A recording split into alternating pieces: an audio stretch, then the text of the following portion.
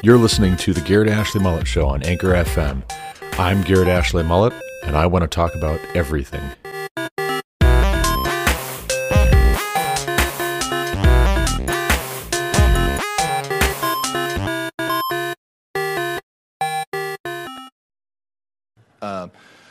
Thank you, Mr. Walsh. I found it interesting. One of our people testified today that they had their gender affirming surgery at 16. And I know you in former comments mentioned this on your blog. At about 16, you're an adult who's mature and can make decisions.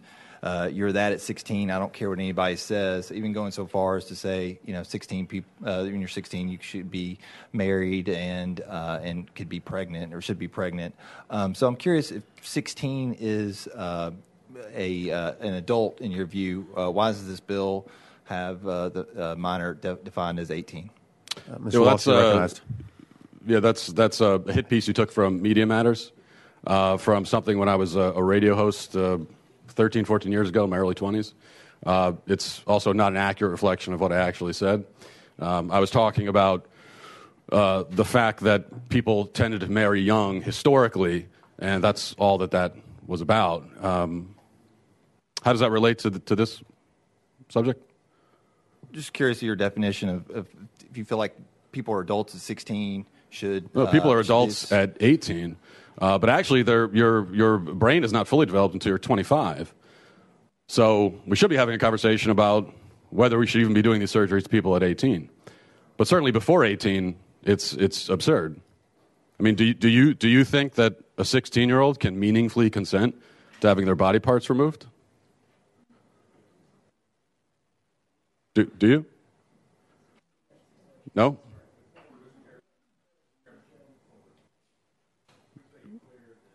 We do not. Yeah, we ask the questions. It's not for you. It's Representative Hammer, you are recognized.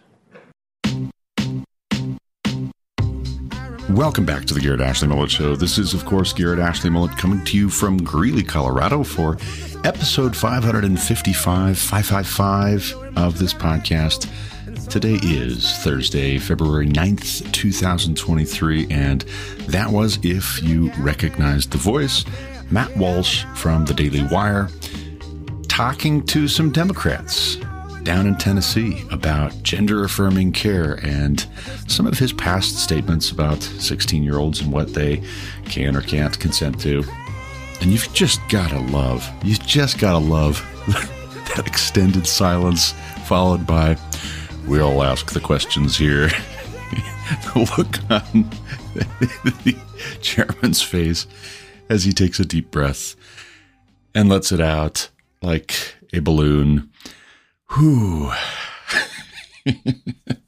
It's just priceless that he is speechless.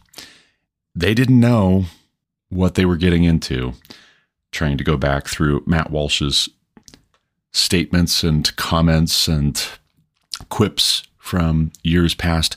But, there's a number of important lessons we can derive from a clip like this, as short as it is. It's under 2 minutes long. And thank you to Joel Abbott over at Not the Bee for getting this posted up, because that's a tweet from Ben Shapiro.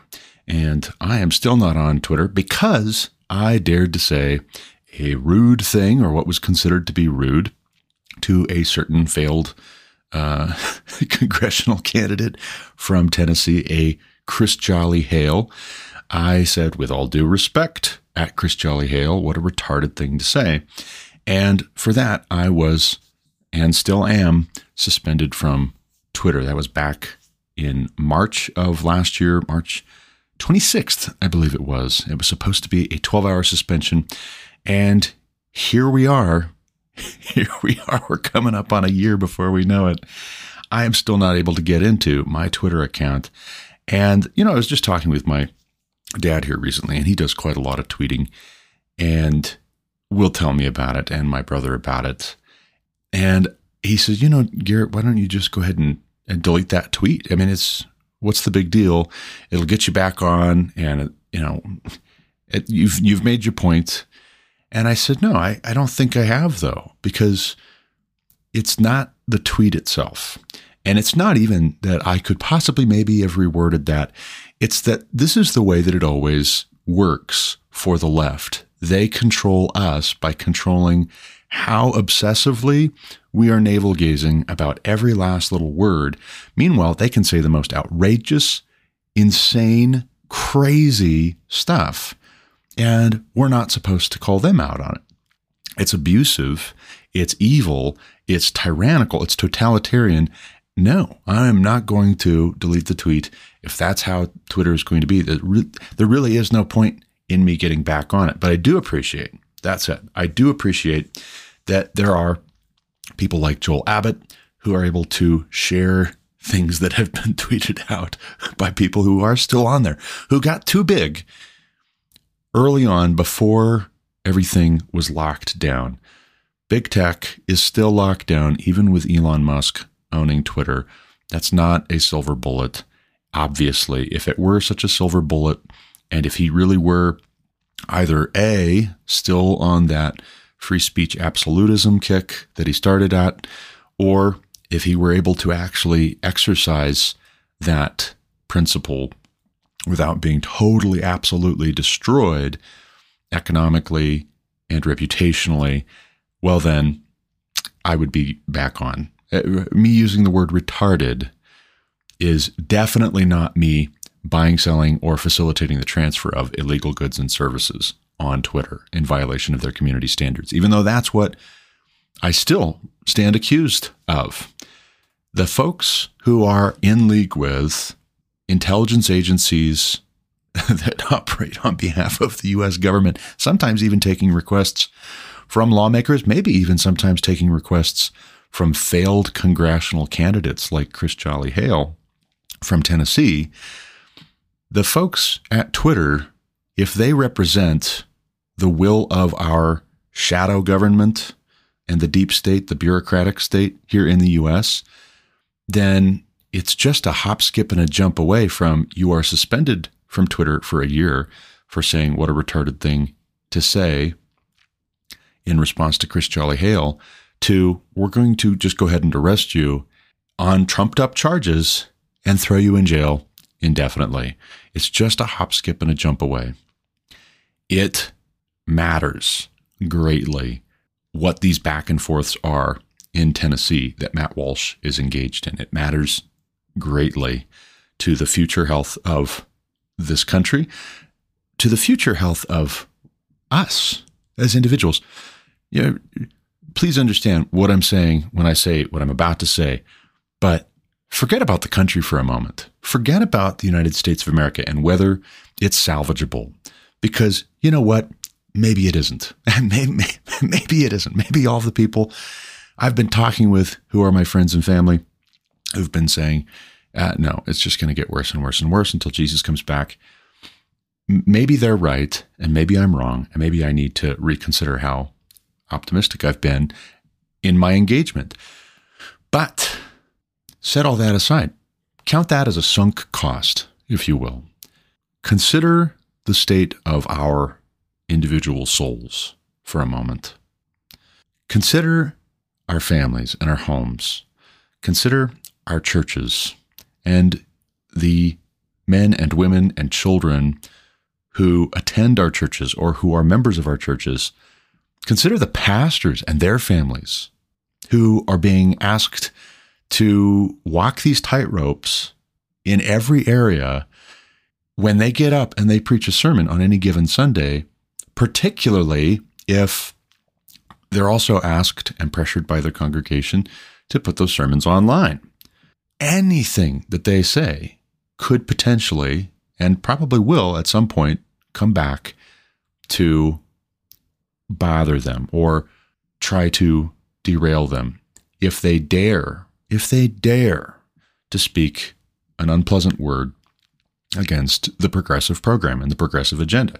Now, some are bad actors, and I've had some dealings with bad actor pastors who either on the one hand are complicit and they are caving in. Hey, what do you want me to say? I'll say anything you want me to say. Just keep me employed. Just please keep the paychecks coming. Just please don't cancel me. And I've also had some dealings with pastors who are leaning into this totalitarian moment that we're in right now, in negative world in the United States of America, which we as American Christians are not acquainted with. We're not familiar with. We haven't had this kind of an experience as Christians, broadly speaking, ever in our country's history. And there are some pastors who are leaning into that, and they take it as an excuse to be abusive jerks. And when they do, I am first in line to tell them to knock it off. Not because the culture doesn't like that, but because God's word applies equally to how we are relating to the truth when we're being harsh, and how we're relating to the truth when we are being turncoats. And in some sense, to lean into being harsh and unpleasant and ugly is a compromise. It is a kind of throwing in the towel, even if you're still fighting, even if you're too stubborn to just flat out quit. It's a kind of throwing in the towel. So let's not do that, right? Let's not grow weary in doing what is good. Whether that weariness results in fight or flight, we need to persevere. And again, this short, under 2-minute video clip of Matt Walsh sparring with some Democrats down in Tennessee should teach us that it's very important that we be careful what we say. And I don't mean be careful what we say because the left might cancel us or because the godless are going to try and destroy us. I mean, be careful what we say so that we can have a good conscience. So that if somebody goes digging back into a dozen years ago of something you wrote or something you said offhand and it was a joke or whatever, you have a sound reason for why you said what you said. You said it carefully. You said it intentionally. You said it skillfully. I think that's more of what I mean is we need to say these things skillfully and we need to practice good communication. Absolutely be bold. Also be clear and precise. Now I can go back to my tweet and I can think, I regret if friends and family I know who have worked with special needs kids or they have special needs kids would read this and feel hurt because I just associated their special needs child with a failed congressional candidate from Tennessee. I apologize. I know that is not fair to those friends and family members that I have, that I would dare to insult their child, even just potentially. And I didn't mean anything of the sort. I meant retarded in the classical sense, as in retarding, as in slowing down. There is a slowing down. There is an intentional retarding effect on our thought process to what Chris Jolly Hale tweeted out after the confirmation hearings for Ketanji Brown Jackson, Biden's nominee to the Supreme Court. There's an intentionally retarding effect when he says, and I quote, I still remember it vividly, with all due respect, Tennessee needs to remove and replace Marsha Blackburn. And why was that? Because Marsha Blackburn, duly elected Republican senator from Tennessee, dared to ask Ketanji Brown Jackson if she could define for them what a woman is. What is a woman? Marsha Blackburn asked the exact same question that Matt Walsh's very popular and very well-produced documentary, What is a Woman?, asks. And Chris Jolly Hale, Democrat, thinks that that's all we need to know to get Marsha Blackburn out of there. That's a ridiculous question. She has no business asking that question. Ketanji Brown Jackson doesn't need to be asked that kind of a question. Marsha Blackburn needs to get out of there. This is, which one? Racist. This is, oh, no? Okay, let me try another one. This is sexist. This is, no, not quite. This is transphobic. Yep. I don't know. Just get her out of there. I don't care how you have to do it. Just get her out of there. Right? No, that's an intentionally retarding thing to say. It's a retarded thing to say, and it's a retarding thing for Chris Jolly Hale to say, because it's designed to deflect and to divert and to if not completely kill the conversation around gender in America. We need to have a conversation about gender in America, by the way. But if it's not going to completely stop the conversation by conservatives about gender in America and sex in America, it's designed to slow us down while they continue to have a free hand. It is hypocritical. It is pretentious. It is presumptuous.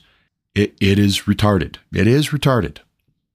And I'm off Twitter. And that's okay. And that's okay. It's certainly for the best and couldn't possibly be any better. So here's one last little thing. It's an update. Joel Abbott, again, thank you. Update. Raffle, the guy is still trying to dunk on Walsh. And here's another tweet that is highlighted here. And it's a retweet by Matt Walsh of the tweet by Caleb Hemmer, who is the Democrat from down in Tennessee, who was asking the questions, trying to dig up, unapproved thoughts and comments from a dozen years ago. Quote, well, it leaves you speechless when someone admits they are in favor of 16 child brides getting pregnant. Here's what really went down. And then he's got a link down below to the Tennessee holler. Matt Walsh replies, the Tennessee rep, who I left in stunned silence, is now insisting that you watch an edited clip to see what really went down rather than the entire interaction that I posted.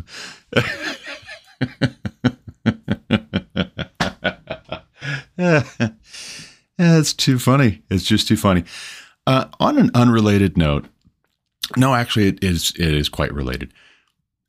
Let me just say that, again, I know this is a very controversial thing to say, and I'm not saying it to be controversial. I'm saying it because we should care very much about the precise truth. And sometimes the precise truth is very debatable because you can make an argument for several different possibilities, and maybe we just don't know, right? And that's part of the struggle, right? That's part of what you keep studying for, and you keep thinking about things so as to determine, and you talk with people who are credible and who are upright and who are also studious so that you can compare notes with them and have them double check your reasoning and double check your math and all that. But in the interest of precision, Caleb Hemmer is trying to cancel Matt Walsh for saying that 16-year-old girls should be child brides and pregnant, which just goes to show, by the way, that he doesn't quite get Matt Walsh. Not shocking, but he doesn't quite get Matt Walsh's dry, sarcastic, sardonic delivery. I do. I think it's very funny. But let's just suppose that Matt Walsh really were saying that he thinks 16-year-olds should all be married and have children. Why don't we agree with that? Why don't we agree with that? And I'm not saying that we should change our minds, but I'm saying we should be intentional and we should be aware of what that comes from. Where does that idea come from? For one thing, we don't find it in the Bible. Okay, let's just say that up front. Unless I missed it, we don't find that in the Bible. Also, a lot of tradition that I've read around the Christmas season holds that Mary may have been as young as 14 when she married Joseph. We don't know for sure how old Joseph was, but he might have been anywhere from his 20s to his 30s. He might have been a bit older and therefore established, but she might have been in her mid-teens very easily. And there's a thing called presentism that we have to guard against when looking at the past, looking at other cultures, but also looking at our own culture, so to speak, insofar as Judeo-Christian values and history and morality and truth means that I can consider as a Christian the whole nativity story, the whole of the New Testament and the Old Testament, part of my culture after a fashion. Dare I say it? I'm adopted in, I'm grafted in. But again, if Mary was in her mid-teens when she was betrothed and got married and got pregnant with Jesus and then gave birth to Jesus, if she was in her mid-teens, and we are appalled by that, we ought to know our reasons for being appalled. And this applies to so many things. And this is the opposite of deconstruction. I think I would call this careful construction. I would call this careful conservatism with regards to the past, as opposed to presentism. If we are always transposing all of our assumptions that we don't even necessarily know where we got them from the present onto previous generations, all the way back, all the way, then every moment we are busy condemning them, shaking our heads, might be a wasted moment, to say the least. For one, you're not going to change their behavior, but for two, what if they knew some things you didn't know? What if they were actually closer to a healthy standard than we are today in some ways? You don't know, right? You don't know. And that's the big idea. That's the point. If you don't even know because you're so busy trying to virtue signal to your peers in the present about how better we are, thank God I'm not like that sinner 2,000 years ago who had these backwards, ignorant ideas. If you know why they were wrong, then by all means, proceed and let's hear the argument. But we've got to stop just making it too easy to cancel and dismiss people in the past and in the present. We've got to stop that being so easy, so flippant, so mindless. It's Mao's Cultural Revolution at its core, actually. It really is. It's of a piece with the taking down of statues. It's of a piece with canceling classic works of American literature. It's of a piece with the whole gender reassignment, or now they're calling it this Orwellian term, gender-affirming surgery trend. It's of a piece with what's being debated, the next thing and the next thing and the next thing. And the people who are pushing these crazy ideas about gender-affirming care and these are my pronouns and I'm going to list them. And by the way, can I just say, if you send me a connection request on LinkedIn as a professional, as a sought-after professional, and I see your preferred pronouns in your LinkedIn bio, your credibility in my mind, my respect for you immediately drops precipitously.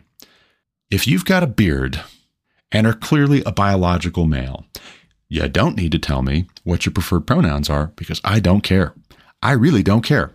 I'm not going to use your preferred pronouns unless it just so happens that your preferred pronouns correspond to your gender. If you've made it impossible to distinguish whether you're a dude or whether you're a lady, you really need to come to Jesus, but I'm not going to repent of calling you my best guess. I'm just not. I'm just not. And if you want to fight me for that, well, then let's fight. But the people who are pushing these ideas ought to take care, because at a certain point, their lack of being able to reproduce, they're intentionally destroying their own capacity to reproduce, is going to catch up with the health problems caused by their degeneracy.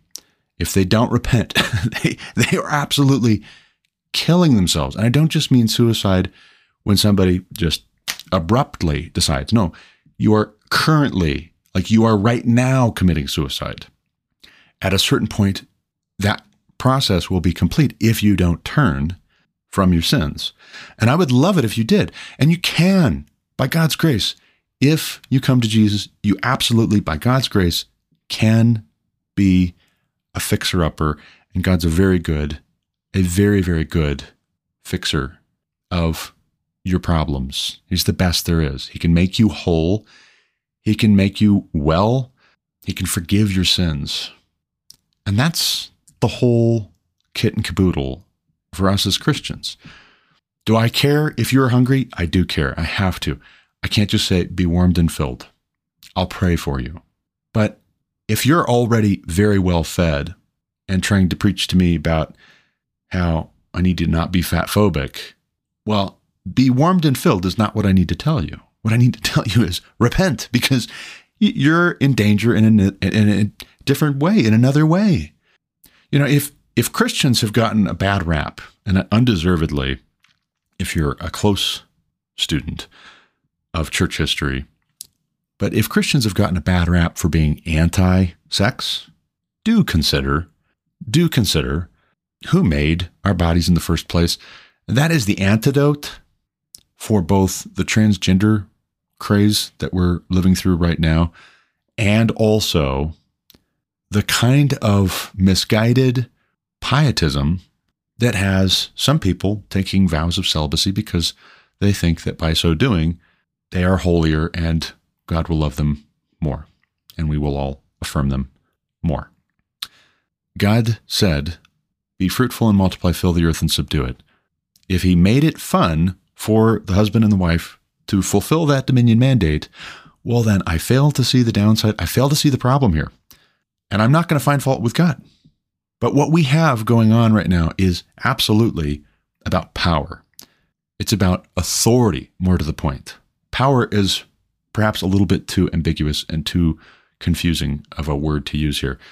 It's about authority. It's about who's in charge. And what I mean is not are the Christians in charge or are the godless in charge. I mean, is God in charge? That's really the big question.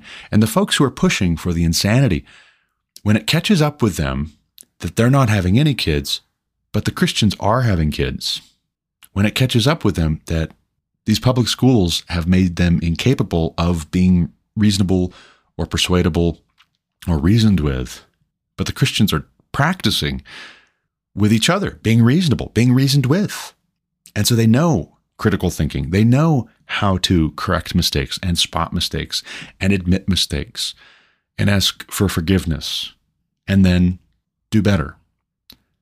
At a certain point, this might not go back to anything even approaching familiar American historical, I'm going to say democracy because you'll know more readily what I mean, but the American Republic. It's not going to go back to that. And I'll tell you what, for the folks who are very conservative and they love the Constitution and the Bill of Rights, the Declaration of Independence, and they love George Washington and John Adams and Thomas Jefferson and all the rest, it is never going back to that.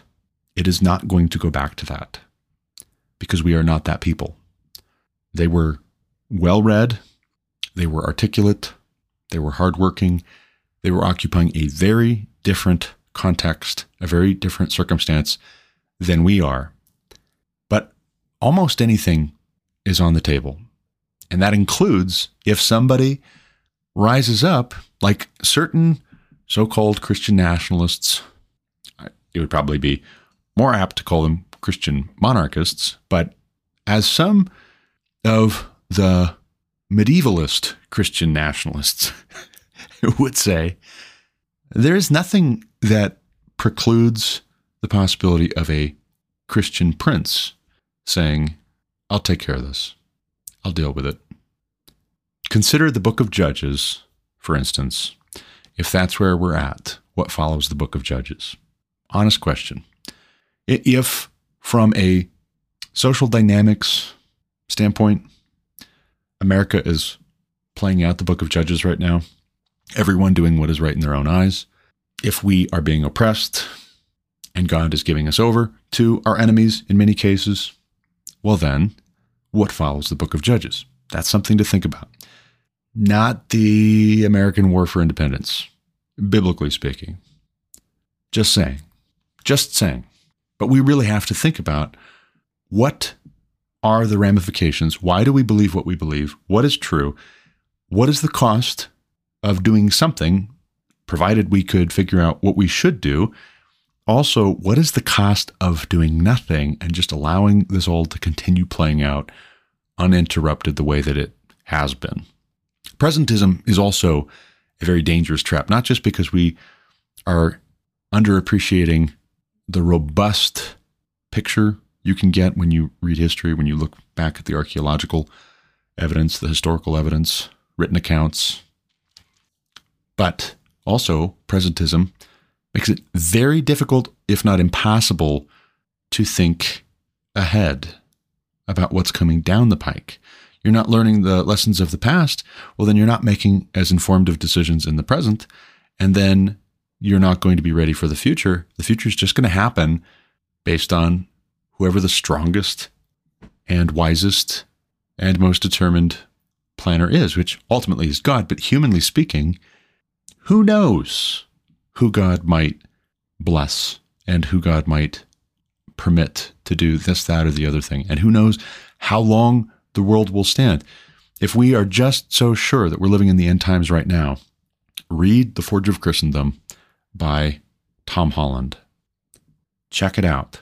Because if we've got another 1,000 years and we are putting entirely too much stock in the importance of the United States of America, and the United States of America could collapse as a global superpower, just like previous superpowers have.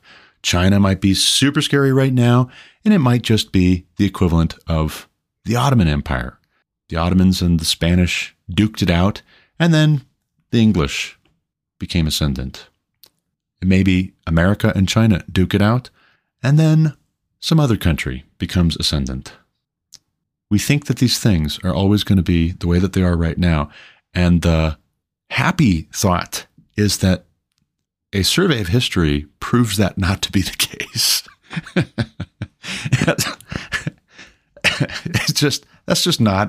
That's not accurate.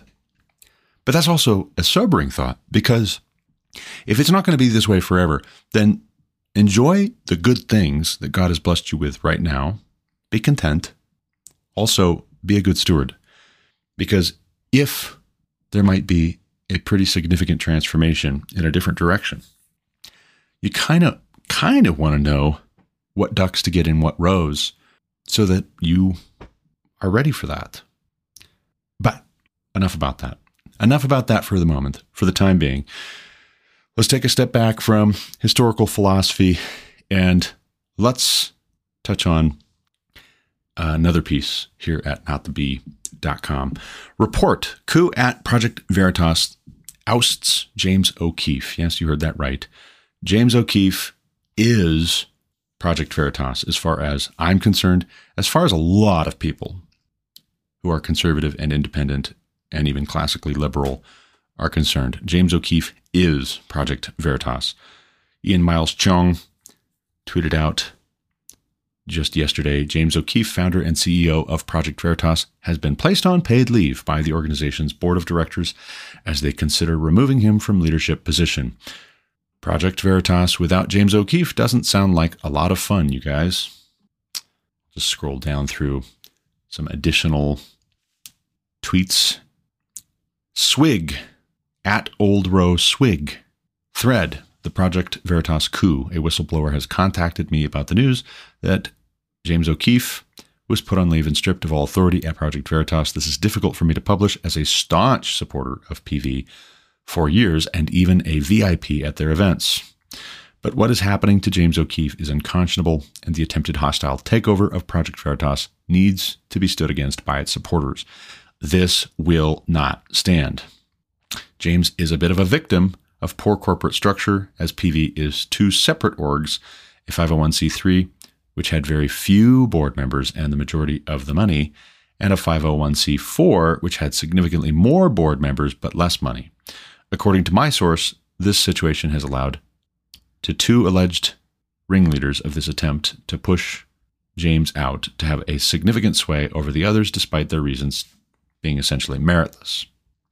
Essentially meritless. Board members and C-suite officers involved in this, according to my source, are as follows. Board members: Matt Termund, ringleader; John Garvey; George Skakel; Joseph Barton, not the congressman; Steve Alembic; CFO Tom O'Hara; COO Barry Hinckley; ringleader, pronouns in bio. Oh, what was I just saying? What was I just saying about pronouns? Barry Benjamin Hinckley, seasoned and successful veteran, helping build enduring organizations. That's his LinkedIn profile. Source, quote, the board held a 6.5-hour struggle session versus James, where they subjected him to constant derision and insults at the insistence of Termund, O'Hara, and Hinckley. About 10 employees aired their grievances about James, which essentially boiled down to him being a tough boss to work for. At the end of this 6-hour struggle session, Termond and fellow board member John Garvey put him on leave and stripped him of all authority, end quote. Quote, "It was literally a Stalin-esque kangaroo court trial. The thing that is so very profound to me that no one seems to grasp, John Garvey and the rest of the board did nothing to stop it. Matt Termond had it all scripted, all 6 bleeping hours." And then there's an Auron McIntyre who tweets out, looks like Conquest's laws may have been too optimistic. I'm not familiar with these. I've never heard of Conquest's laws, I'll be honest. I might have to do a little bit of research just to figure out what those are. But Robert Conquest's 3 laws of politics are as follows, if you're curious. I am just learning this. Apparently it's a thing. Number 1, everyone is a conservative about what he knows best. That's an interesting and profound statement. 2, any organization not explicitly right-wing sooner or later becomes left-wing. 3, the simplest way to explain the behavior of any bureaucratic organization is to assume that it is controlled by a cabal of its enemies. Well, hard to argue with that. Robbie Starbuck tweets out, James O'Keefe is Project Veritas, period. If the board tries to fire him, as rumors suggest, then they'll soon find out people will move their donations to whatever new name James O'Keefe does his investigations under. I don't know what genius came up with the idea to try a coup, ... Candace Owens tweets out, there is no Project Veritas without James O'Keefe. I say this as a donor to the organization, but more importantly, as a colleague who watched him pour everything he had into PV over the years. The money and supporters will follow James. Real Vinnie James tweets out, Dear Project Veritas, if James O'Keefe, the founder and chairman of Project Veritas, is forced out because you corporate types have no stomach for real journalism, or because you have allegiances to Pfizer, we will follow James O'Keefe and you will become a hollow shell. Donald Trump Jr. tweets out, must-read thread, James O'Keefe is Project Veritas. As far as I'm concerned, and given the timing, a week after their biggest bombshell since their inception against Pfizer, this is very fishy. There's no such thing as coincidence. And he's right. He's right. Funny, too, because the embedded tweet here from Donald Trump Jr. has one of those little lightning bolt writers for the fact checkers. See the latest COVID-19 information on Twitter. But interesting, Tim Pool's does not. His having even just mentioned Pfizer. Apparently has Twitter still, again, under Elon Musk, because it's not enough for some big billionaire to come in and buy Twitter, apparently. They still have the little writer there. See the latest COVID-19 information on Twitter. Tim Pool, last one. I'll read for you. Tim Pool, lol. James is PV. IDGAF, which I presume you can figure out what that stands for, about a Project Veritas without James O'Keefe. And that's where I'm at as well. That's where I'm at. They cannot be trusted if a week after their big expose on Pfizer, all of a sudden James O'Keefe is out. See, this is how big corporations like Pfizer, particularly if they have an incestuous relationship with regulators and Congress people in the U.S. government, this is exactly how big corporations and big government prevent themselves from being held accountable and create a chilling effect where they ultimately can just do whatever. They can just do whatever. And this is also, interestingly enough, going back to the whole idea of somebody just declaring a Christian prince. This is also exactly how it happens that at a certain point, people living under repressive bureaucratic tyranny will just say, that's it. Start over, entirely fresh. This is unacceptable. And it can't be salvaged. It can't be fixed. Just burn the whole thing down.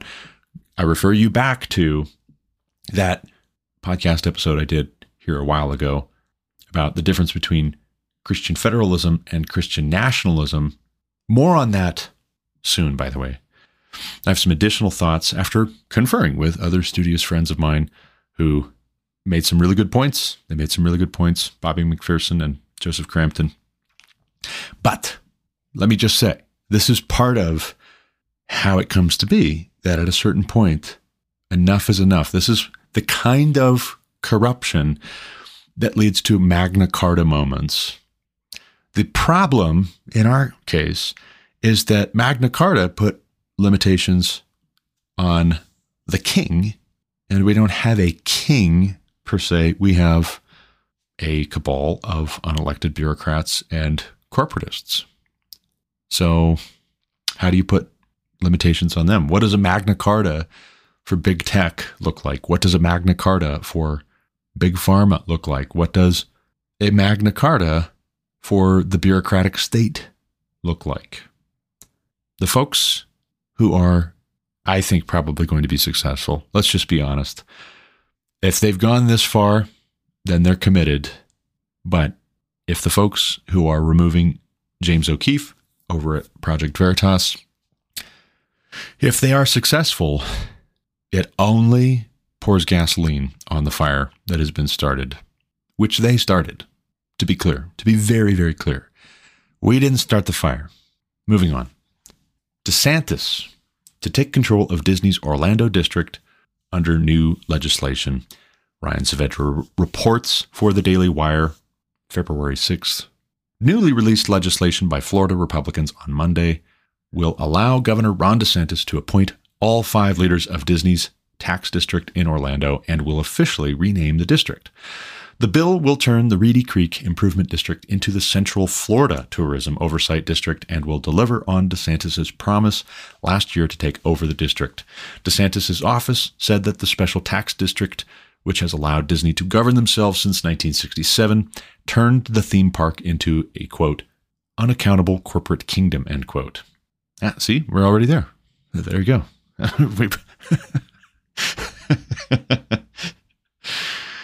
Quote, Florida is dissolving the corporate kingdom and beginning a new era of accountability and transparency, DeSantis' office said. Quote, these actions ensure a state-controlled district accountable to the people instead of a corporate-controlled kingdom, end quote. And this is really good. This is really, really good stuff. This is the kind of move that we need more of. Just no two ways about it. This is how to fight. And I would argue, like the whole business with Trump, and let's talk about that, by the way, the whole business with Trump trying to share a photo of Ron DeSantis back when he was a school teacher, partying with some 19-year-old girls, supposedly, and calling Ron DeSantis a groomer because he was having some drinks with some girls who had been students of his, but now they were graduated and moved on by a few years. Where do I start here? That's ridiculous. That's absurd. Also, this is exactly why so many Republicans, so many conservatives have been turned off by Trump for years. Did he get a lot of things accomplished? Did he get a lot accomplished during his 4 years as president? Yes, he did. Would I vote for him again if he's the candidate in 2024 on the Republican ticket? I probably will. Almost certainly will. I'll leave the definitelys on the table behind me, and I'm going to put the probably on the table in front of me, just in case he gets super weird by doing more stuff like this. But he needs to stop. He needs to stop going after DeSantis the way that he is. I mean, if that's what your idea of a bombshell is, that he had a beer with some girls that he had taught in high school who were now graduated. I mean, going back to the whole Matt Walsh thing and the 16-year-old girls should be married and pregnant line. I mean, if they were 19, if they were 20, they're definitely not even 16. And just him taking a photo with them, that's all I've seen. And that is not by any stretch justification for calling him a groomer. Get out of here with that. That's absurd. That's ridiculous, unacceptable. No. That is not how we fight. That is a poison pill. DeSantis and Florida Republicans going after Walt Disney's special tax status. That's how you fight. That's how you fight. It's a good move, and it's the right way to go about it. Moving on. Let's talk about the Queen James Bible. The Queen James Bible. I had never heard of this. If you hadn't either, you're about to know more. So the Queen James Bible is listed on Amazon for $24.23, down from $29.95, published paperback November 27th, 2012. It has 629 ratings and an average of 3 out of 5 stars. The author is listed as God. This is the Gay Bible. Reading the summary on Amazon. The Queen James Bible is based on the King James Bible, which is funny because it's like you're already, you're like even just right out of the gate. It's based on the King James Bible. So it's still like, it's still relative. Like you can't get a, do you understand? Like you can't get away from referencing the normative in your deviance because there would be no deviance, which is the whole point, because this is just a struggle session for power, for authority. You want all of it. You want to be God. And so you did this, and then you put God as the author. May God have mercy on your soul, actually. Not may you have mercy on your soul. May God have mercy on your soul. The Queen James Bible is based on the King James Bible, edited to prevent homophobic misinterpretation. Homosexuality in the Bible.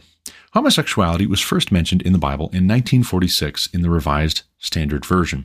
There is no mention of or reference to homosexuality in any Bible prior to this. Only interpretations have been made. Anti-LGBT Bible interpretations commonly cite only 8 verses in the Bible.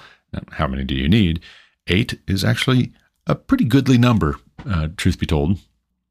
Commonly cite only 8 verses in the Bible that they interpret to mean homosexuality is a sin. 8 verses in a book of thousands.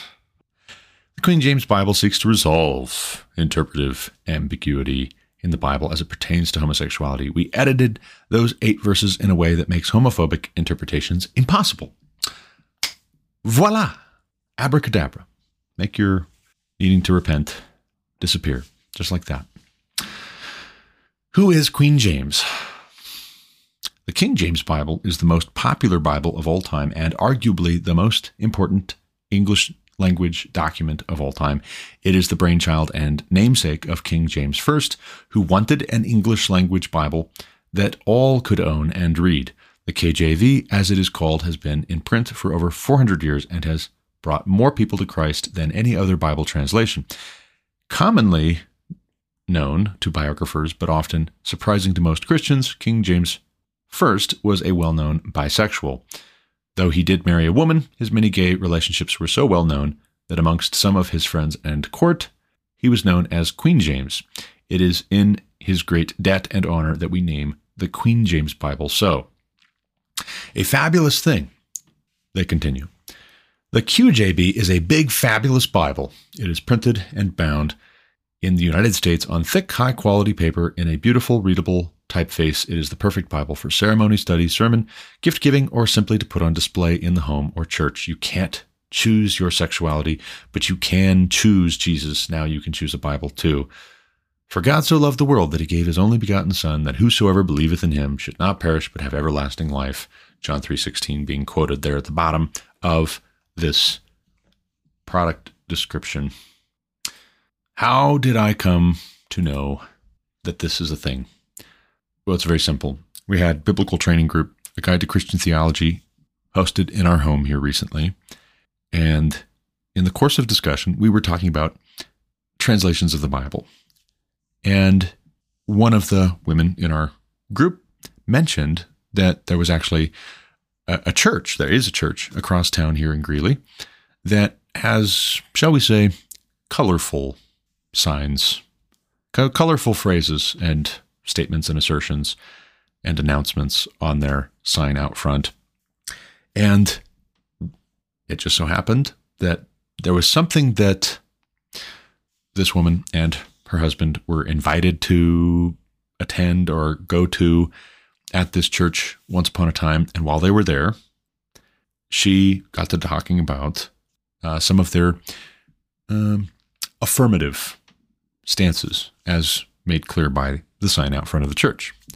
And just, she's a very sweet lady. She is. But I can just imagine this being a question she would ask, like, so what's up with the sign, right? Like, can you help me understand why you are the way that you are? She asked them about the verses that pertain to homosexuality in the Bible. I think that's what I remember. Maybe she didn't ask them. Maybe she just was curious and she picked up one of the Bibles that they had and decided to look for those verses, and she couldn't find them. Like they had just been removed. And I'm told that the Bible they carry in that church is the Queen James Bible.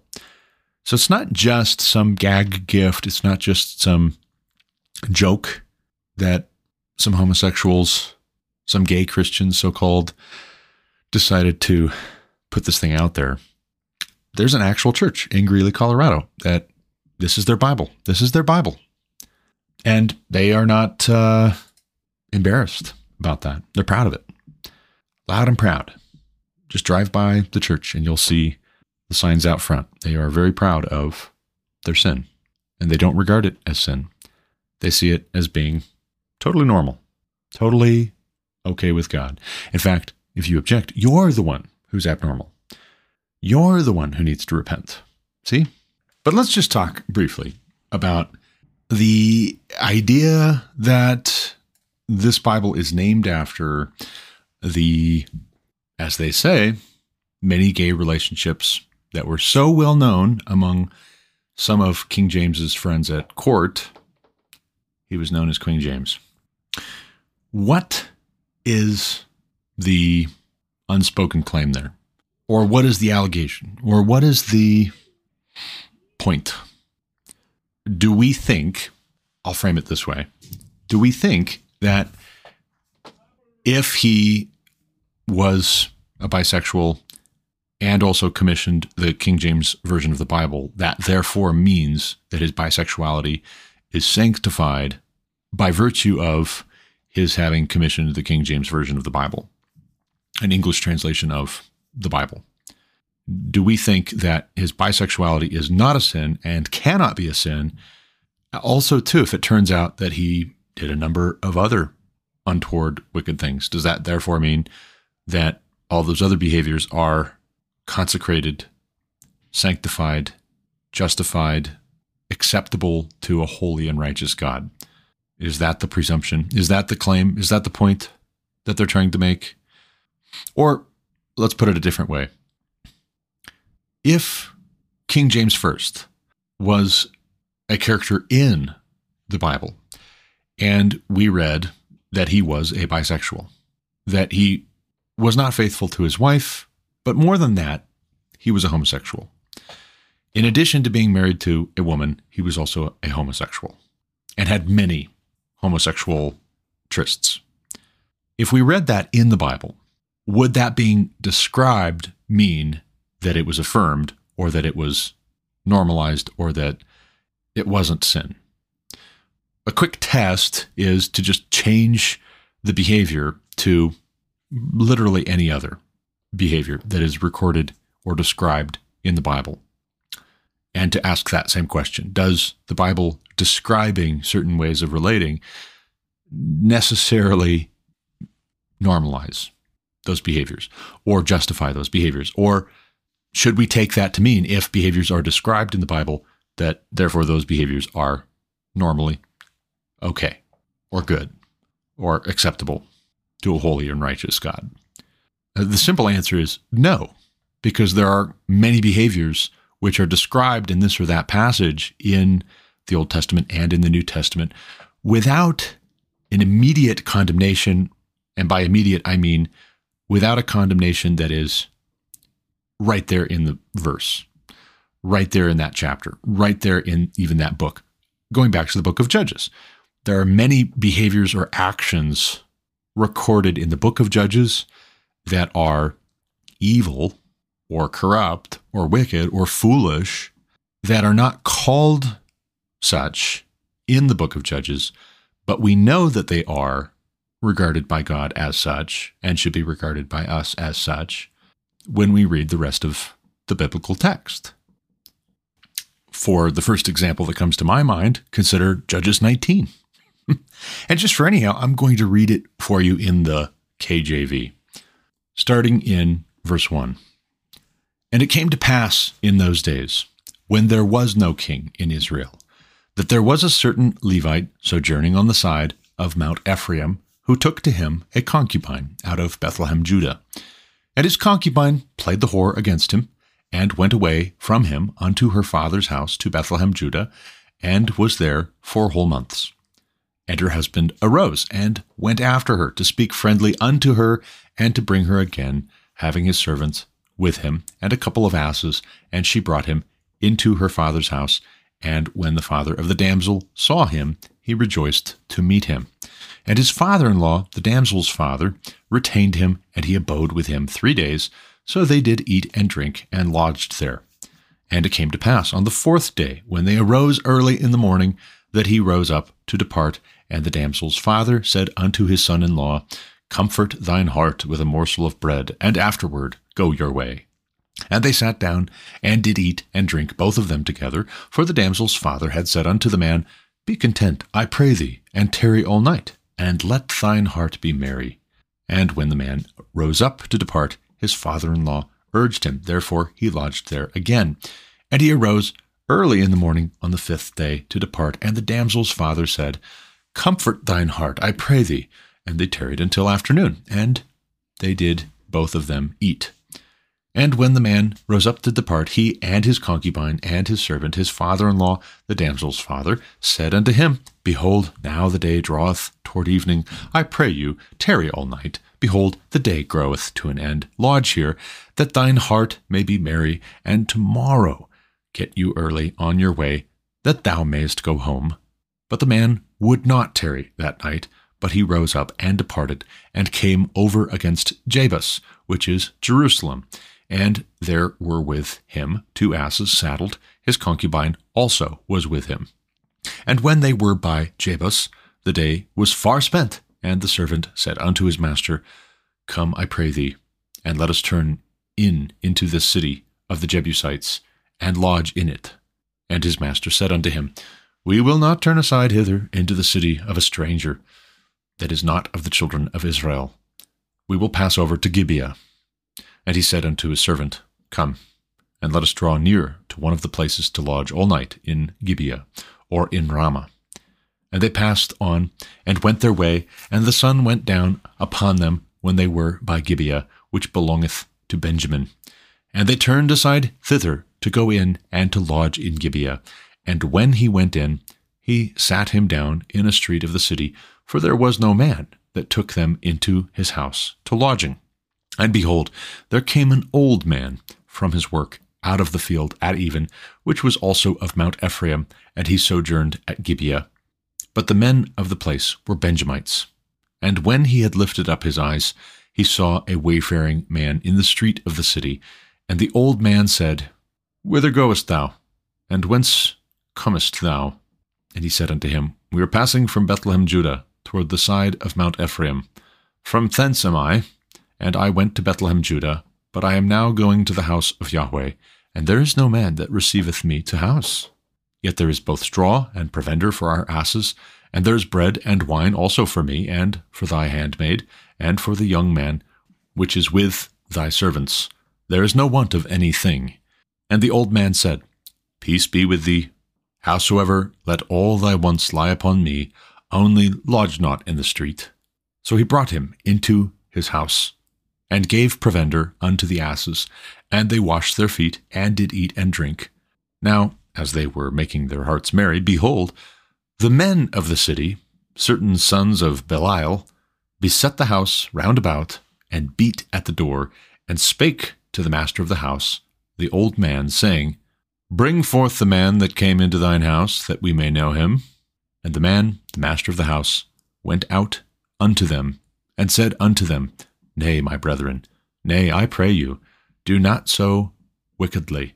Seeing that this man is come into mine house, do not this folly. Behold, here is my daughter, a maiden, and his concubine. Them I will bring out now, and humble ye them, and do with them what seemeth good unto you. But unto this man do not so vile a thing. But the men would not hearken to him. So the man took his concubine, and brought her forth unto them, and they knew her, and abused her all night until the morning. And when the day began to spring, they let her go. Then came the woman in the dawning of the day, and fell down at the door of the man's house, where her lord was, till it was light. And her lord rose up in the morning, and opened the doors of the house, and went out to go his way. And behold, the woman, his concubine, was fallen down at the door of the house, and her hands were upon the threshold. And he said unto her, Up, and let us be going. But none answered. Then the man took her upon an ass, and the man rose up, and gat him unto his place. And when he was come into his house, he took a knife, and laid hold on his concubine, and divided her, together with her bones, into 12 pieces, and sent her into all the coasts of Israel.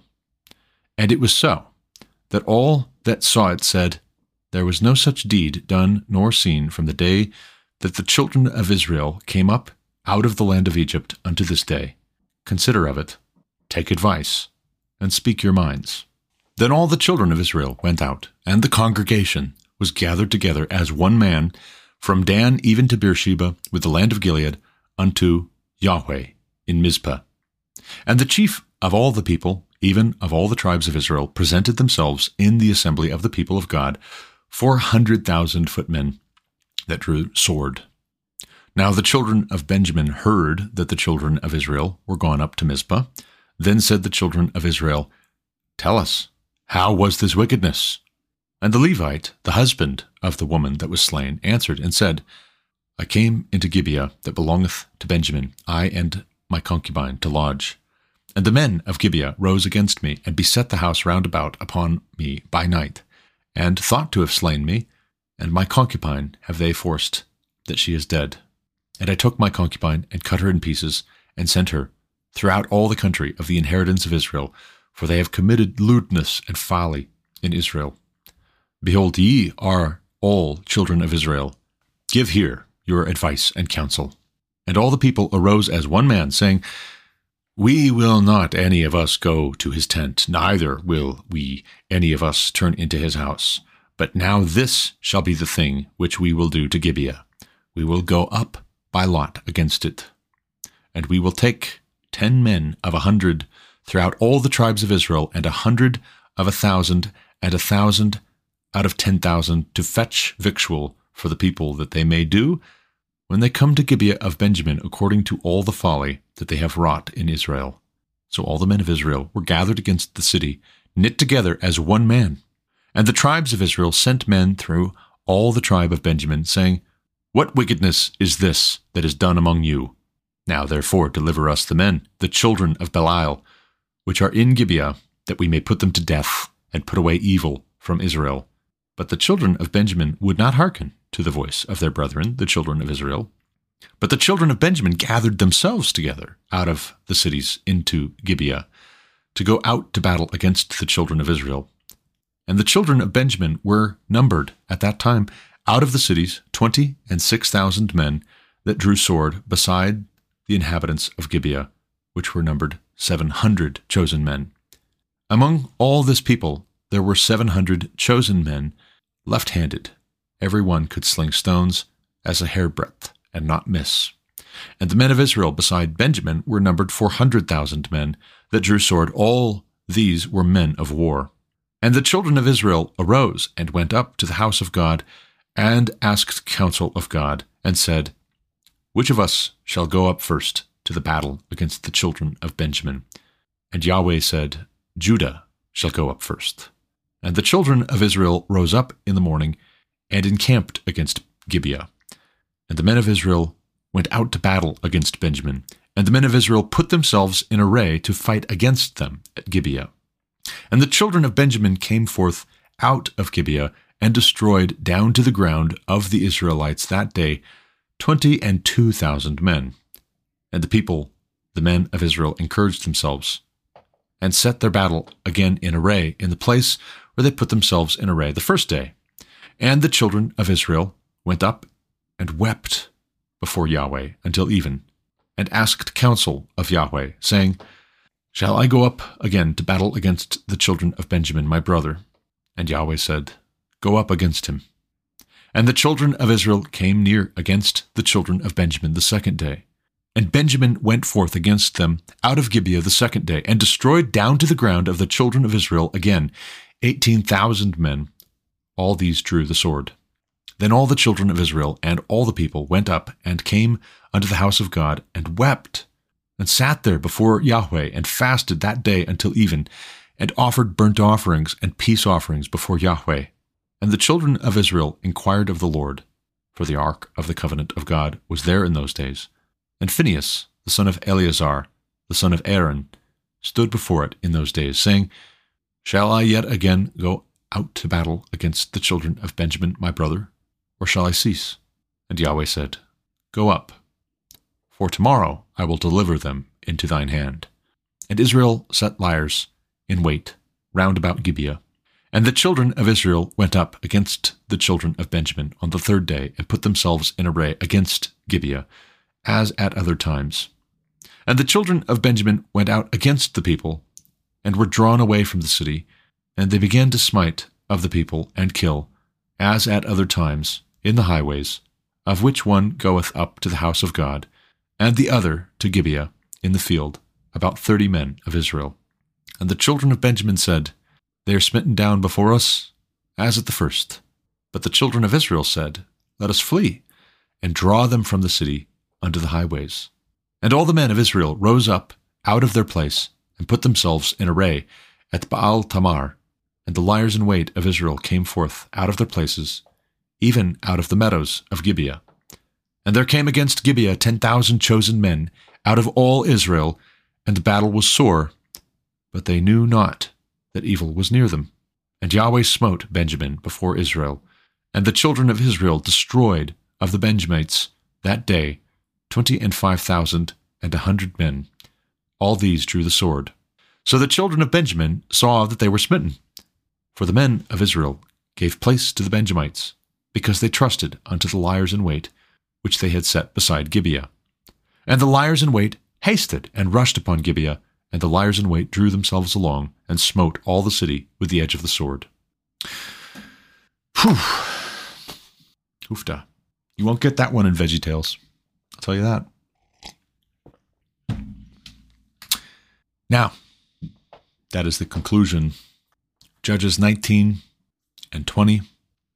Tell me this, ladies and gentlemen, stopping in verse 37 or the end of 37, all of that is presented. And might I just say, Game of Thrones has got nothing on the Bible. If you actually read it, there's some pretty messed up stuff that happens. If that is described, and if it happened, which it did, and it is, that does not mean that everything that was described and everything that happened is good. Clearly.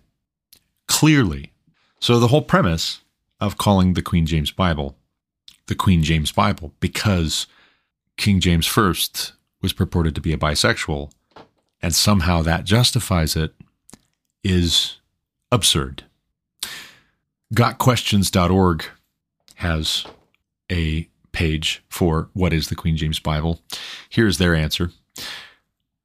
The Queen James Bible, QJV, is also called the Gay Bible and is an edit of the biblical text done in the name of preventing, quote, homophobic interpretations, end quote. To accomplish this goal, the publishers printed a Bible in which all negative references to homosexuality have been removed. The Queen James Bible was published in 2012 and is based on the 1769 edition of the King James Bible. The publishers of the Queen James Bible chose the name Queen James as an obvious takeoff on the King James Version as the Authorized Version of 1611 is commonly called. The publishers of the Gay Bible also claim that King James was bisexual, so their choice of title capitalizes on the slang meaning of the term queen. The editors of the Queen James Bible, who chose to be anonymous, claim that there was no reference to homosexuality in any Bible translation prior to the 1946 Revised Standard Version. Then, they assert, anti-LGBT Bible interpretations arose based on a faulty translation in the RSV of 8 verses. The unidentified scholars, their scholastic credentials are unknown, who produced the Queen James Bible suggest that all Bible translations of these 8 verses are wrong and that they are the only ones who have got it right. Below are the 8 verses. The King James Version is shown first, followed by the Queen James Version, and some comments concerning each change. And we're just going to run through these because it's important. Genesis 19:5. And they called unto Lot, and said unto him, Where are the men which came in to thee this night? Bring them out unto us, that we may know them. KJV. The expression to know in this context means to have sexual intercourse. In the QJV, that passage reads, And they called unto Lot, and said unto him, Where are the men which came in to thee this night? Bring them out unto us, that we may rape and humiliate them. End quote. The change from know them to rape and humiliate them is based on the idea that male-on-male rape is not really a sexual act, but is an expression of power and domination. It is clear the physical rape was what the men of Sodom had in mind, but nowhere in the Hebrew text is the word humiliate used. Also, just to be very clear, the making of this QJV Bible is itself about power and domination. That is to say, you're trying to rape the Bible, and God will not be mocked. Leviticus 18:22 in the KJV, Thou shalt not lie with mankind, as with womankind it is abomination. Now, I would imagine, before I read the QJV, that would be a very difficult passage to just do what they did with Genesis 19:5 concerning. But here's what it says concerning the QJV.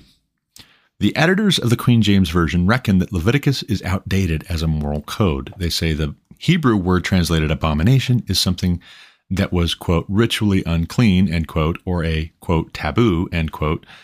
From this, they assert that a biblical abomination would be understood by today's standards to be something scandalous because they do not consider homosexual relations to be taboo, and because not all abominable offenses were punishable by death. The publishers of the QJV conclude that at some point in time, there must have been an error in translation, whereas Leviticus 20:13 clearly says that men lying together is an abomination punishable by death. The editors of the QJV claimed that if having sex with a man was punishable by death, it wouldn't be called an abomination. However, it is clear that to lie with a person does not mean simply to be prone and go to sleep. The biblical expression to lie with means to have sexual relations. The editors of the Queen James Version want us to believe that Leviticus 18:12 and 20:13 are all about pagan worship of the god Molech. They have therefore taken the liberty of adding to the word of God. This is how they have rendered these two passages. Quote, Thou shalt not lie with mankind as with womankind in the temple of Molech. It is an abomination. Quote, If a man also lie with mankind in the temple of Molech, as he lieth with a woman, both of them have committed an abomination. They shall surely be put to death. Their blood shall be upon them. End quote. QJV emphasis added. So according to the editors of the QJV, it is abominable for a man to have sex with a man if they're in the temple of Moloch, but it's not abominable for a man to have sex with a man if it has nothing to do with Moloch worship, which is that's just ridiculous. That's crazy. That's insane. Because what then is the implication? That it's okay for you to have sex with a woman in the temple of Moloch? Like that's just normal? That's just standard practice? Or that, what? No. But let's fast forward. Romans 1:26-27, gotquestions.org, continues on. For this cause God gave them up into vile affections, for even their women did change the natural use into that which is against nature, and likewise also the men, leaving the natural use of the woman, burned in their lust one toward another, men with men, working that which is unseemly, and receiving in themselves that recompense of their error which was meet." End quote. The plain reading of this passage indicates that lesbianism and homosexuality are unnatural. The Greek word for against nature means monstrous, abnormal, and perverse, that which is contrary to nature's laws. But the editors of the Queen James Bible assert that verse 26 is not talking about women engaging in lesbian sex. Neither do they accept that lesbianism is unnatural, while acknowledging that they really have no idea what is meant by women engaging in the unnatural use of their bodies. They suggest it could mean pagan dancing.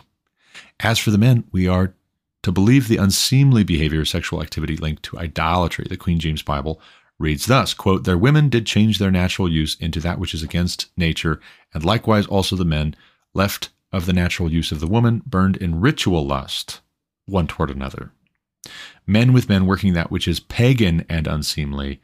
For this cause God gave the idolaters up into vile affections, receiving in themselves that recompense of their error which was meet."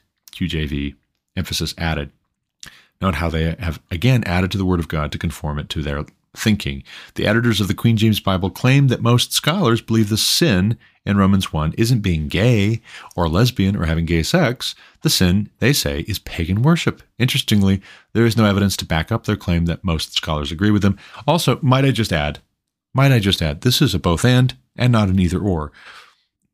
That paganism would be linked with homosexuality does not mean that the real problem is only the paganism. If the paganism is upstream of the homosexuality, then you can't just take out the paganism and still have the homosexuality when God says, "Thou shalt not." This is a both and. The same God who says, "Don't lie with a man as you would with a woman," is also saying, "Thou shalt not have any other gods before me." It's not an either or. It's not as though we are a genie and God gets 3 wishes and he's already used up all of them to tell us to worship him alone. That's not the way that it works. That's not the way that it works. Also, the way that it doesn't work is that God makes our bodies, establishes the design, communicates his intent, and then we get to say, first and foremost, what is natural and what is unnatural based on our preferences and what we're already doing. Again, this goes back to, yes, the question of power and domination, but the work that they're doing on the KJV to reinterpret it or to change the meaning of passages, that is an act of will, and it all comes down to who they want to have power and authority, and it's them trying to assert dominance. Moving on. 1 Corinthians 6:9. "Know ye not that the unrighteous shall not inherit the kingdom of God? Be not deceived, neither fornicators, nor idolaters, nor adulterers, nor effeminate, nor abusers of themselves with mankind." KJV. The Greek word for soft is translated as effeminate, that is, soft, womanly man. But the Queen James Bible editors claim that the word effeminate is unrelated to how the word is used today. Rather, it means morally weak. Well, again, this is not an either or. This is not an either or. This is a both and, because effeminate men are morally weak. And morally weak men typically do tend towards effeminacy. This is both and. It's not either or. Effeminate men are morally weak. Otherwise, they wouldn't be effeminate. Also, effeminate men, very often, they're being effeminate because they're trying to avoid getting in trouble for their other moral failings. And so they're trying to appear as though they are no threat at all, even though they're doing very corrupt things. And then at a certain point, the dam bursts and they do some violence, including but not limited to their fellow man or the Bible itself. Here's how QJV translates 1 Corinthians 6:9. Quote, "Know ye not that the unrighteous shall not inherit the kingdom of God? Be not deceived, neither fornicators, nor idolaters, nor adulterers, nor morally weak, nor promiscuous." Oh, why stop there? Why stop there? Why not throw in the temple of Moloch here, right? Know ye not that the unrighteous in the temple of Moloch shall not inherit the kingdom of God?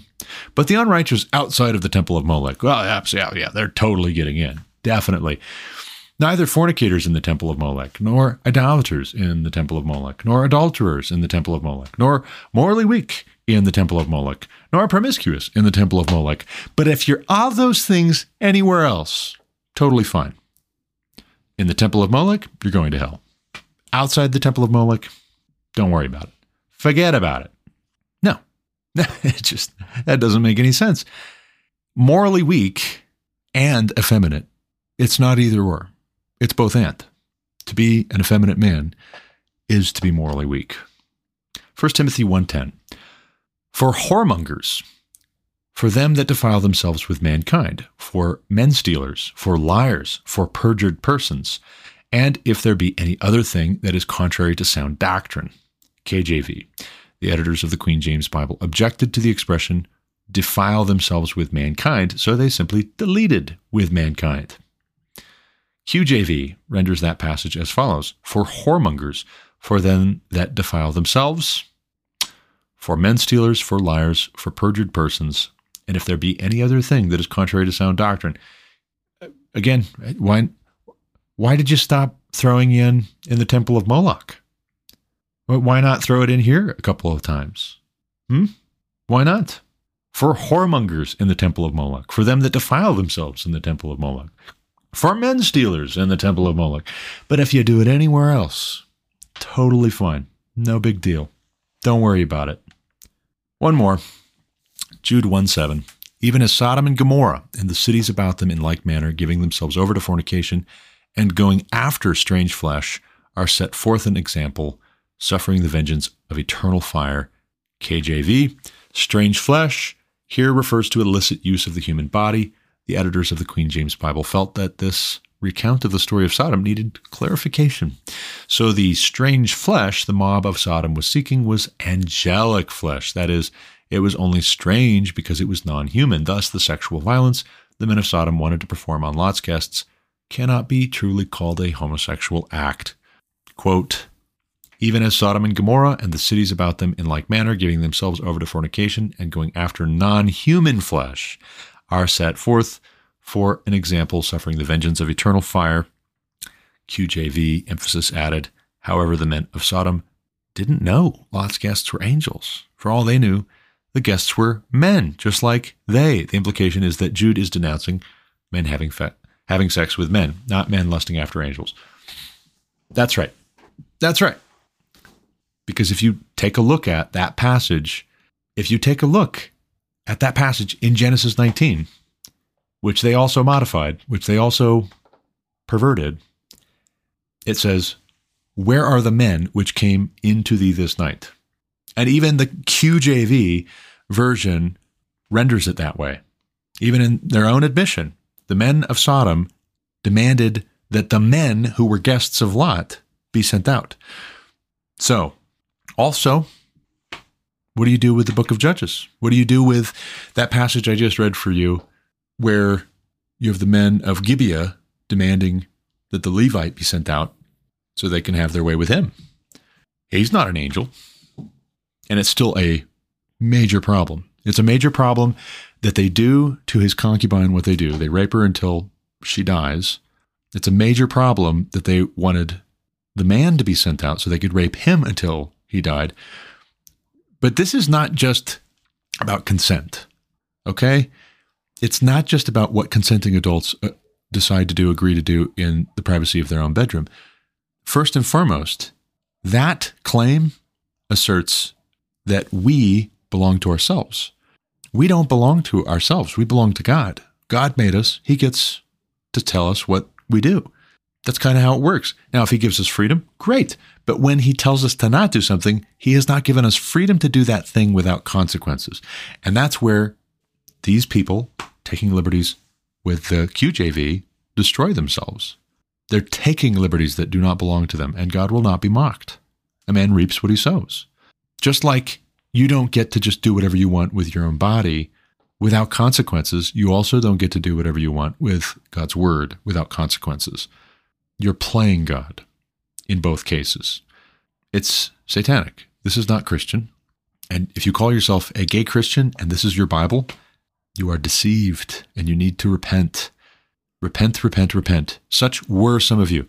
I've said this recently on a recent podcast. I'll say it again. Such were some of you, Paul writes, when he talks about those who will not inherit the kingdom of God, fornicators, idolaters, adulterers, effeminate, abusers of themselves with mankind, which, by the way, in the original, makes it clear that it's both those who are giving and receiving homosexual activity.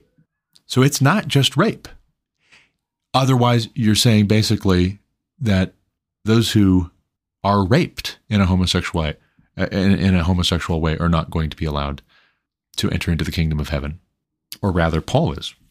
But that's not what he's saying. He's not talking about rape. He's talking about sexual immorality, a choice to participate in that which is perverse and an abomination to God Almighty. God is not going to forget what it is that he said, and he is not going to change. You only destroy yourself and those who listen to you, and possibly those who tell you to repent. But I'm going to tell you to repent anyways. One more link. We'll take a look at one more link, and then I got to run. Joe Carter over at the Gospel Coalition published a piece December 16th, 2012 on the Queen James Gay Bible. The Story, a new revision of the King James Bible, dubbed the Queen James Bible, edits out all references to homosexuality in order to provide a Bible translation, quote, edited to prevent homophobic misinterpretation of God's word, end quote. The background. The unnamed editors of the revision say they chose to use and retitle the King James Version to the Queen James Version because of the, quote, obvious gay link to King James, known amongst friends and courtiers as Queen James because of his many gay lovers, end quote. The website for the, quote, Big Fabulous Bible, end quote, claims that homosexuality was first mentioned in the Bible in 1946 in the Revised Standard Version. Ironically, the site explains that they didn't completely remove the offending verses because, quote, Revelation says, and this is a quote, I kid you not, Revelation says not to edit the book. And people often extend that to mean the entire Bible, not just the book of Revelation, end quote. The editors then go on to say, quote, we edited the Bible to prevent homophobic interpretations. We made changes to 8 verses, end quote. Okay, so there you go. You know what you did, and you're admitting it, but you're not repenting of it. Another way we could describe what is happening there is to say that you are so obsessed with people not being, as you would say, homophobic, that is, having an irrational fear of homosexuals. You are so focused on that, so attendant to that, that you have surrendered, given up on, repudiated fear of God. You don't fear God. You have no fear of God if you are willing to do this to his word. And this is not just a paraphrase, right? This is a very intentional, systematic repudiation of God's authority, which is to say that it is an attempt at a power grab. But first and foremost, if you don't fear God, this is a power grab to take power away from those who actually do fear God and to make them into the ones who need to repent. Repent of what? Homophobia. You know what's curious? You know what's so curious to me is I do find homosexual behavior or an interest in homosexual behavior in the Bible, in the Old Testament and in the New Testament. I don't find homophobia in the Bible. Isn't that interesting? I don't find homophobia anywhere, as a matter of fact. There's no homophobia. There's no homophobia. It is not a sin, if it is even a thing. I've never met a homophobic person because a phobia is an irrational fear. I've never met anybody who was irrationally afraid of homosexuals. Not once. Not once. Now, I have met people who are extraordinarily uncomfortable with homosexuals and transgendered persons.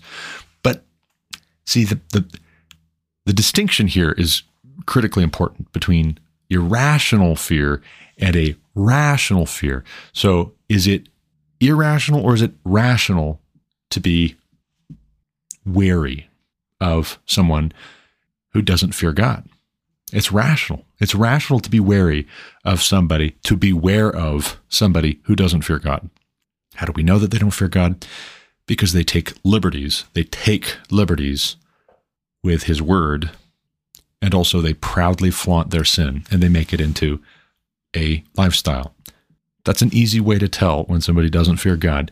And when they don't fear God on that, then they are capable of doing anything and everything that enters their imagination, or which seems good to them, or which would please them, including trying to knock down the house of an old man in the city because they want to rape his guest, including raping his concubine instead when they can't rape the man himself, raping her until she dies, even. And also that whole story about Gibeah and the tribe of Benjamin being pretty much annihilated, that whole story, that needs to be understood as about more than just the homosexual offenders or the would-be homosexual offenders. That needs to be understood as being about more than just rapists. That needs to be understood as being about both those who are sexually immoral and murderous and those who affirm them and are allies of them. And notice, this is not just the rest of Israel, the other tribes of Israel, going off half-cocked and saying, we're going to kill those guys. And God up in heaven like, I don't know about this. They ask him repeatedly. And actually, the last couple of times that they ask him, one gets the impression that they're kind of hoping God says, yeah, call it. That's enough. But instead, they ask him repeatedly, again and again, and God says, go, fight, fight, fight. And so they do. Continuing on with this article from the Gospel Coalition, what it means. In 1807, an English physician named Thomas Bowdler published The Family Shakespeare, an edition of Shakespeare's works edited to remove some of the more objectionable content and phrases.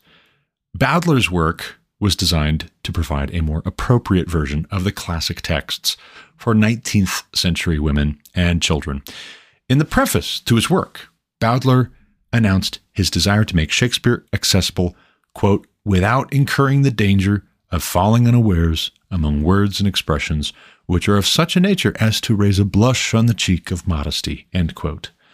His name later became a verb, Bowdlerize, and synonymous with expurgation of literature. How times have changed. In our politically correct age, texts are Bowdlerized not because they contain words and expressions, quote, which cannot with propriety be read aloud in a family, end quote, but rather because they offend the sensibilities of those who wish to engage in and apologize for immoral behavior. What will we see next in this line of Bowdlerized Bibles? Will we soon see an Emma Bovary version that scrubs all references to adultery? A new Lucifer translation that removes any references to pride? A Gordon Gekko study Bible that teaches greed is good? Perhaps instead of trying to justify one sinful behavior, the editors of the QJV should have spent more time reflecting on Paul's words in 2 Corinthians 4, 1-2. Therefore, seeing we have this ministry as we have received mercy, we faint not, but have renounced the hidden things of dishonesty, not walking in craftiness, nor handling the word of God deceitfully, but by manifestation of the truth, commending ourselves to every man's conscience in the sight of God. Amen. Well written, Joe Carter, senior writer for the Gospel Coalition. Well written. Well said. Well said. This was December 16th, 2012. 11 years ago, this December, but just a decade ago, given that this is only February, we're not far into 2023. I do wonder, a decade on from this having been published at TGC, if this piece would be written the same way at TGC today, 10 years on. I do wonder. But in any event, the Queen James Bible is not widely regarded, and yet this attitude, this attitude of playing fast and loose with the text, is increasingly a problem. And we've seen it with CRT, we've seen it with the BLM riots, we've seen it with woke Christianity. Increasingly, Christians, particularly coming through COVID, have been pushed out of the public square, unless they are the kinds of Christians who are willing to flatter, who are willing to condone, who are willing to identify themselves with the left, or unless they are the kinds of Christians who say, it doesn't really matter, right? It doesn't really matter. It doesn't matter whether you vote Republican or Democrat, whether you're conservative or progressive, it doesn't matter. It's all the same to God. Those kinds of Christians are brought to the fore. Those kinds of Christians, in the interest of unity, if they play fast and loose with the text, they are preferred over the kind of Christians who would say, it is written, it is written, it is written. And insofar as the church is supposed to be the salt of the earth and the light of the world and a city set on a hill whose light cannot be hidden, insofar as the church is supposed to be testifying to the goodness of God, the holiness of God, the evangelion, the good news of the conquest of King Jesus, of Christ, of the Messiah, of the Son of God over sin and death. Insofar as we as Christians are supposed to be calling for repentance, it should be very concerning to us that the sternest rebukes from the status quo in Big Eva in the U.S. are so often reserved for the Christians who are doing that exact work, who are saying, repent. The response is too easy to say, well, everybody needs to repent. Yeah, but that's too easy. It's too easy to say that and no more. Everybody needs to repent. Yeah, nobody's perfect. Who are we to judge? It's too easy. It's too convenient. Again, going back, and then I do have to run. Going back to what I said at the top of this episode, put aside all questions of saving the country, saving America. How about our own souls? How about our families? How about our churches? How about testifying to the goodness of God, even just within the context of the city that we live in, because we happen to live here, because it's kind of a big deal if it goes to hell in a handbasket. As an extension of my providing for and protecting my own family, my own household, loving my neighbor as I love myself, I have to concern myself with the welfare of the city, for in its welfare I will find my welfare. If my city is confused at best, corrupt in some quarters at worst, fearful, tragically, even when it knows better, fearful to object and to talk back and to ask the question back in a kangaroo court. If I say nothing, am I not culpable? Is it not partly my fault, particularly when I have God's word and it is clear and it is not a liberty which has been granted to me by God to modify, to ignore, to reword in a way that would remove God's authority and put me up as an authority over myself? As for me and my house, we will serve the Lord by God's grace. I got to run. That's all the time I've got for this episode. I'll put links in the description for this podcast episode. You can check them out yourself, share them with anybody who might need to see them.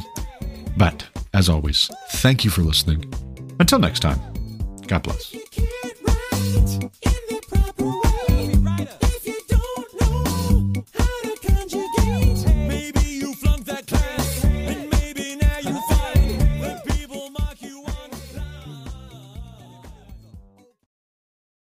You've been listening to The Garrett Ashley Mullet Show on Anchor FM. For more content like what you just heard, subscribe to this podcast on Apple Podcasts, Google Podcasts, or Spotify. Also check out thegarrettashleymulletshow.com to subscribe to email alerts when new episodes are published. As always, you can reach me with any comments, questions, complaints, objections, or insights at garrettashleyMullet@protonmail.com.